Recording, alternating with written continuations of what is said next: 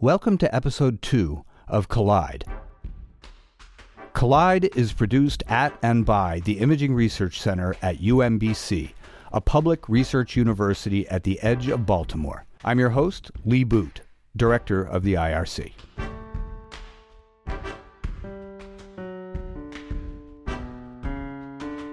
So in this episode, we're going to take you on an audio tour of a place that a group of researchers is building in virtual reality. You know, the place you go when you put on the headset and it's hooked up to a computer and it's all 3D and you can move around. The question we're asking with this research is, how can we engage people in seeing so-called wicked problems as they really are? Conditions that emerge from entire landscapes of interwoven factors. Fortunately, Collide's assistant producer, Anna Kroll, is here to help. Hi, Anna. Hello. So Anna, I'm going to try to take you to this space where we look at these huge societal problems very differently than we do now. Are you ready? Yeah, I'm going to close my eyes. Ah, perfect. Okay. Imagine you just appear in the middle of a very, very large, super tall, round room. More of a building, really. Like we said in the clip, it's stadium size. Above you is an enormous hemispherical dome, like the famous Pantheon in Rome. And in the middle of the dome is that large hole providing light and a view of the sky. And the weather is nice? I don't know. What kind of weather is it? Well, it can be anything. Right. Am I in the center? Yes, you're in the center. Okay. There's light falling on you where you stand, but the rest of this cavernous space is relatively dark at the moment. I got here by putting on a headset? Yes, a virtual reality headset. Looking down, you realize you're standing on a raised platform, maybe 30 feet square, in the middle of this large space. Hovering next to you is a stack of maps, multiple versions of the same map, but colored differently. They're floating in midair with spaces between them so you can see each map individually and the whole stack at once. And they're as long and wide as a big car. The maps are divided into different patches with different shades of the same hue. The patches are zip codes, and the map, in this case, is Maryland. Does that make... You can picture that? Yeah, I mean, I want to go and pick one up now. And you can. You can go and pick one up. You can stretch it out to be huge and put it on the floor and then walk around in the state of Maryland.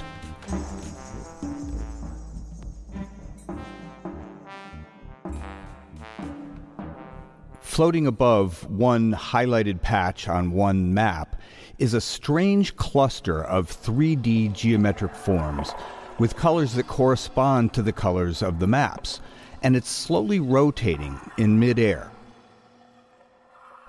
You can grab it and turn it over and look at different sides. The different shapes represent different numerical values, different quantities, based on the data not only from the map it was suspended over, but from a whole list of maps that may or may not be displayed in the space at that time. Each of their parts is a different size to correspond to different values sampled from the different zip codes. So this is basically an elaborate way to create 3D visualizations of quantitative values from maps, from geospatial data. That's what we call data that is referenced to a place. And of course, you can see the numerical readouts around the forms. You can click on them and get other readouts. They're very informative little data form clusters. Our lab is researching if this is a good way for people to analyze a lot of geographically referenced information relatively quickly. But we think the immersive space and the huge maps and the colorful shapes make it quite a pleasant experience to do this. This should kind of feel like playing with blocks. It should feel like that wonderful world of colorful objects and toys we experienced as a kid. Right, but it's cool because everything just floats in the air. It's like being underwater, you know, but you're not because you can breathe. And that's cool. Also on this platform is a whole stack of different colored discs labeled with phrases like "Governor orders people to shelter in place." and schools are closed, and restaurants are closed. So you guessed it, this visualization is about the COVID-19 pandemic as it played out in Maryland. There's this whole stack of these discs that rises up toward the ceiling. And over your head, also suspended in the air, is this long bar. It has markings along it with different dates starting in December of 2019 and going through December of 2022. And there's a slider that you can move on this bar. When you slide it back and forth, that stack of discs goes up and down. And the maps change because COVID was spreading differently at different times. Those colorful data form clusters also change because they are sampling from the maps, which are changing. So this timeline, this time slider that you can move, changes everything in the whole huge space based on the date and the data. You are inside a massive 3D data visualization driven by the fourth dimension of time. Yeah, can you give an example? Yes. So again, we're building a space to look at COVID right now. So I think it was March 15th, approximately. I think that was a Monday. It's actually my anniversary, and it's when Caesar got killed. So big day.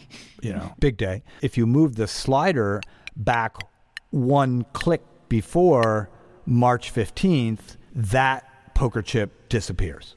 It's accumulating all the events that have happened. Yes, exactly. All those policy decisions are stacking up. So there's other things on this platform with you. There are these strange shaped glass vessels on the platform with you, and they're taller than you are. And they're filled with different colors of bubbling liquid. I always think colored liquid in something like this should be bubbling, don't you? Like a potion? Totally like a potion. Exactly. It's always more fun theatrically. And this is a pretty theatrical space, I have to say. This space is definitely like a theater in the round kind of. Yeah, they're bubbling. But these containers are round with markings up the side, like vessels you might see a chemist use. But the markings are dates. They're not volumes of liquid like milliliters or something. They're kind of like cylinders, except the diameters of them change as you go up them, like an hourglass, but more irregular. Mm-hmm. Can you picture that? Yeah. What are they showing me? These are like big glass vessels that hold issues. There are labels over the top of them that say things like trust in government, trust in medical expertise, consistency of messaging, and observation of protective protocols. These are obviously all factors in the spread of COVID. I spoke with my colleague, Dr. Lucy Wilson, professor of emergency health services at UMBC. She's a medical epidemiologist, an infectious disease physician, who advises the National Governors Association on the COVID-19 pandemic. She explains how she sees the pandemic as involving many different kinds of factors. So from my perspective, which is someone who's trained in public health and worked in what I call applied public health, the social determinants of health and the multifactorial nature of a response to a health issue is expected. So that's pretty much what drew me into public health. I love the interplay of society and the individual into health. So I think that is true for a lot of people in public health. But this pandemic being so large and really affecting every aspect of our society, you think about businesses and schools, government, you think about entertainment, transportation, the environment. So she and her colleagues are used to thinking about all these factors, but right now that's done piecemeal, an article here, a slide presentation there, a chart here. How do you consider the factors together if you can't see them together? And if you're going to see them together, why shouldn't they be presented in a compelling and imaginative way so that the sheer amount of information, the sheer amount of factors doesn't just become too tedious to wade through? Why shouldn't difficult mental work be done in intriguing places? That's why we're imagining some of these factors as these large glass vessels with colorful bubbling liquid. Why not? Can I pour them out?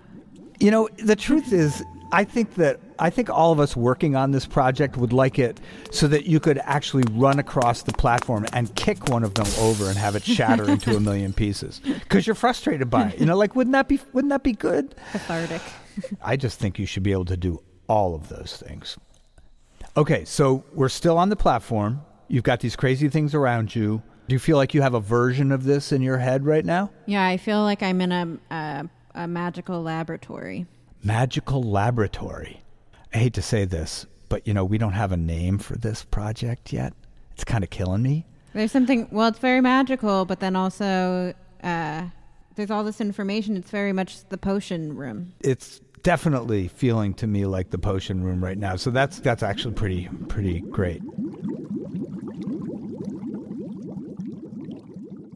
So then you look out away from the platform you're standing on. You look further out and you realize that this platform is in the middle of water. In fact, you're starting to hear these little wavelets lapping at the pylons that this platform is up on. So you walk over to the edge of the platform. There's a rail there so you don't fall off. And you see that beneath the surface, there are images from history. Picture like old photographs and maybe even early films that are projected on the underwater floor beneath you. And they fade and dissolve and move around.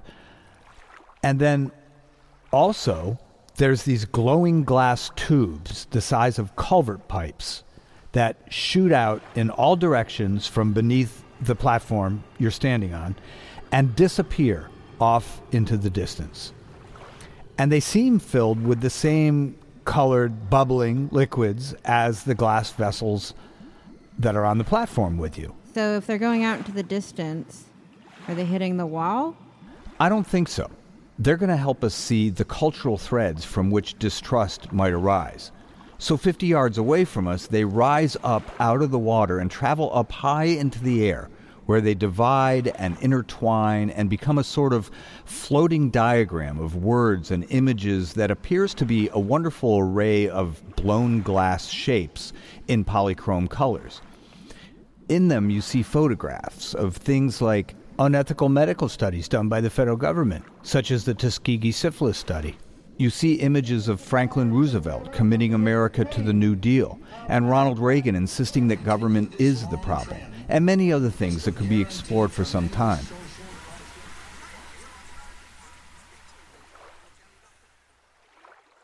Rising out of the water, a ways away from the platform, is a tall, multicolored cone the size of a small mountain. And it's slowly rotating. And running up one side of this, like a ski lift, are markings labeled wealth per capita. And there's different numbers across from the markings and so on. So it's a scale. It's a scale. And as this huge form rotates, you notice veins of different colors extend from the waterline all the way up to the peak. These get wider and skinnier and so on and so forth as they pass through different markings that go up the side. And these veins are labeled with words like white, black, Latino, Latina, Latinx, whatever you prefer, Asian Pacific Islander, etc. And so, yeah, this mountain is a big, huge 3D graph about wealth.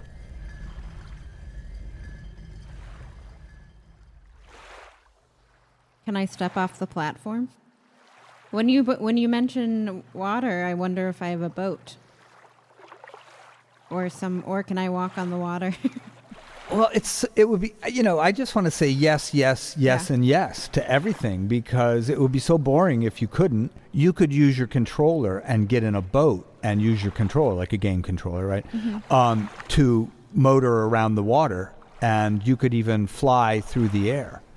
So as long as you don't want to walk with your feet, you are not restricted to that 30-foot platform. So if you look further out, like all the way, as far as you can look, on these, 100-foot tall walls that go around this cylinder, there are huge curved projection screens. And projected on them are films of people. People just living their lives. Does this seem peculiar to you? I mean, this is not what people expect when you're showing data visualization. Does this seem odd to you? Yeah, I was just thinking that is not what would normally... This is like an immersive notebook or scrapbook or something. Instead of having a piece of paper or even a web document or pinning different things, different articles or saving different articles or saving a video, you can't ever really see all of those things at once. You can't pull up your study and also be looking at a news report. This way, all of that can live together. You're literally putting it all together in one world. Yes, that's exactly what we're doing. We're putting it all together in one place, all at the same time. And then along those lines, if you look up, toward the ceiling, you see that big hole, that oculus, that hole in the middle. You also see constellations of different forms. Maybe they're kind of like the data form clusters that were hovering over the maps. And they have connected glowing lines between them. And they're drifting far overhead like clouds. And there are handwritten words, maybe some scratched out, scattered around them, just like the notebook that you were talking about, but 3D in space. So this is kind of a space where people are playing with ideas that are not yet fully visualized or built into the space, but they are being added to the space for consideration at the same time as everything else.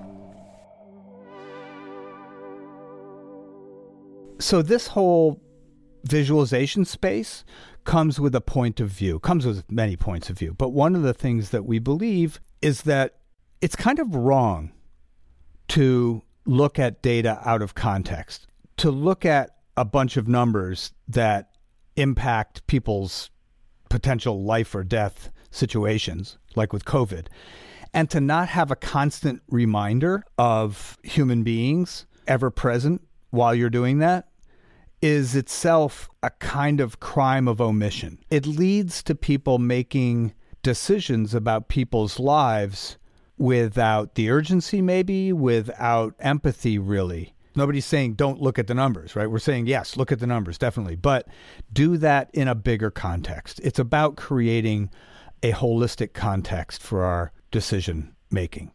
I mean, imagine in the COVID pandemic being a single mom who has to work 2 jobs and you have 3 kids at home and your jobs are service jobs. So you're going out, potentially exposing yourself to COVID and then coming back home and tucking your kids into bed when you know you could have contracted COVID and you could be giving it to them. Or maybe your aging mother who you're also a caretaker for. Yeah, it's a reminder that the numbers are reflecting people. There's also random activity. I mean, it's not really random, but there's other kinds of activity happening out on this vast indoor landscape. For example, there's a backhoe digging in some dark red dirt over against one wall. There's a crane assembling what looks like a huge abstract sculpture.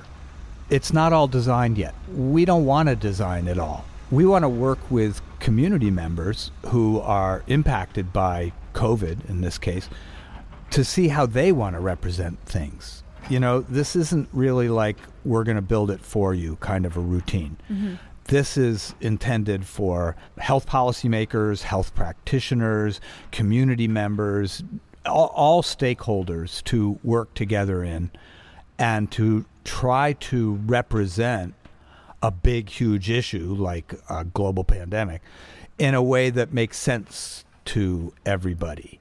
It's called an inclusive environment. We are making this up as we go right now, and we're trying to build all the technical capacities that make everything I'm describing possible. It's a dynamic space that is constantly changing, but it is persistent if you go in there one day and you see all these things, you're going to be able to go back the next day, and those things, I mean, they might have evolved a little bit, but they're still going to be there. It's going to be like Wikipedia. It's not going to be like the news where one moment an issue is here and then it's water under the bridge. This is a space where people can build the different dimensions of a big, complex problem over time. It just keeps getting more true. It keeps getting more complete, getting more accurate, and more nuanced. We're trying to have fun with it. I mean, not just the people building it, but we actually hope that like data analysts and policymakers and stuff, that they have fun with it too, and that it's an aesthetic place that you want to be in instead of a place that you want to run screaming from. Some things are fun. Why shouldn't solving the hard problems be beautiful and even fun? Like, are we going to do a worse job solving a problem if we enjoy solving it? Did that make sense? It does. I mean, yeah, it's Adrienne Maree Brown and Autumn Brown both talk about pleasure and activism, that you want to make creating change be an enjoyable experience. The meeting shouldn't be a slog or people won't come to it. This way, the data doesn't feel like this wall that you have to go throw yourself against, but instead it's a thing you can walk around in. That's it. And this whole world, this whole virtual world, is based on the idea that the tools that we've been using haven't been working, or else these things would have been solved. But the other tool that's not working is the lack of enjoyment. The idea that struggle is what creates new things or creates solutions. Right, like you're not seriously working on an important challenge unless you are sad while you're doing it, you know. Yes. That's not really something that I think is very helpful. It just has not worked. We're just digging ourselves deeper into a lot of these problems, and more we're polarized on who's working on them. You helped me imagine what the backhoe is. That's us digging a hole deeper and deeper, trying to do the same old thing, same old way. So there's a lot to talk about. This is, as I've said, this is long-term research. This isn't going to be over tomorrow. We're talking about looking at information a fundamentally different way. And we'll talk about it more on future shows, for sure. I want to bring on some of the people who are working on this to really kind of illuminate some of the ideas behind it a little bit more, and maybe get into some more specifics about it. I mean, how it is possible technically is pretty interesting. Anyway, tons of things to talk about. Fortunately, the wonderful company Epic Games, who makes the software that we are building on, has supported us. They're very excited about this project, and so a lot of the capacities are things that they have even helped build already. So it's been very gratifying, and they've given us some really good support. So the goal of this episode was just to share a sense, just to dip a toe into what it might be like to be in an immersive media space designed to include as much as possible of the rich material that could help people understand the vast systems of factors involved in something like a global pandemic. We've already built some of this environment, but not nearly all of it. We don't know yet how people will even respond to it, whether they'll run screaming or find it a compelling space that they want to be in. And before we leave you, we want to remind you that we are asking you to help us give the digital media information computing datasphere a real name. We're thinking of it as a new element, like air, water, fire, or earth, only human-made. And like those other elements, we're hoping for one syllable. Okay, maybe two-ish, like ocean. But it has to come out of your mouth basically as one sound, like wind. Go to our website, irc.umbc.edu/collide, spelled K-A-L-E-I-D. Hit the big red button to record your voice sharing your idea for what we should name the Digital Media Information Computing Datasphere, instead of calling it that. In addition, tell us what's driving you nuts about the Digital Media Information Computing Datasphere. What do you love? What do you hate? What are you concerned about? What are you hopeful about? What would you like to know more about? What do you imagine could make these systems better? Collide is made possible by UMBC with production help from Jason Charney, Lindsay DeAndelet, Danielle D'Amico, Anna Kroll, and Amelia Voos. The views expressed on Collide are not necessarily those of the students, faculty, and staff of the IRC or of UMBC, but rather they are my own and those of our guests. So thanks for listening, and please join us for episode 3 of Collide.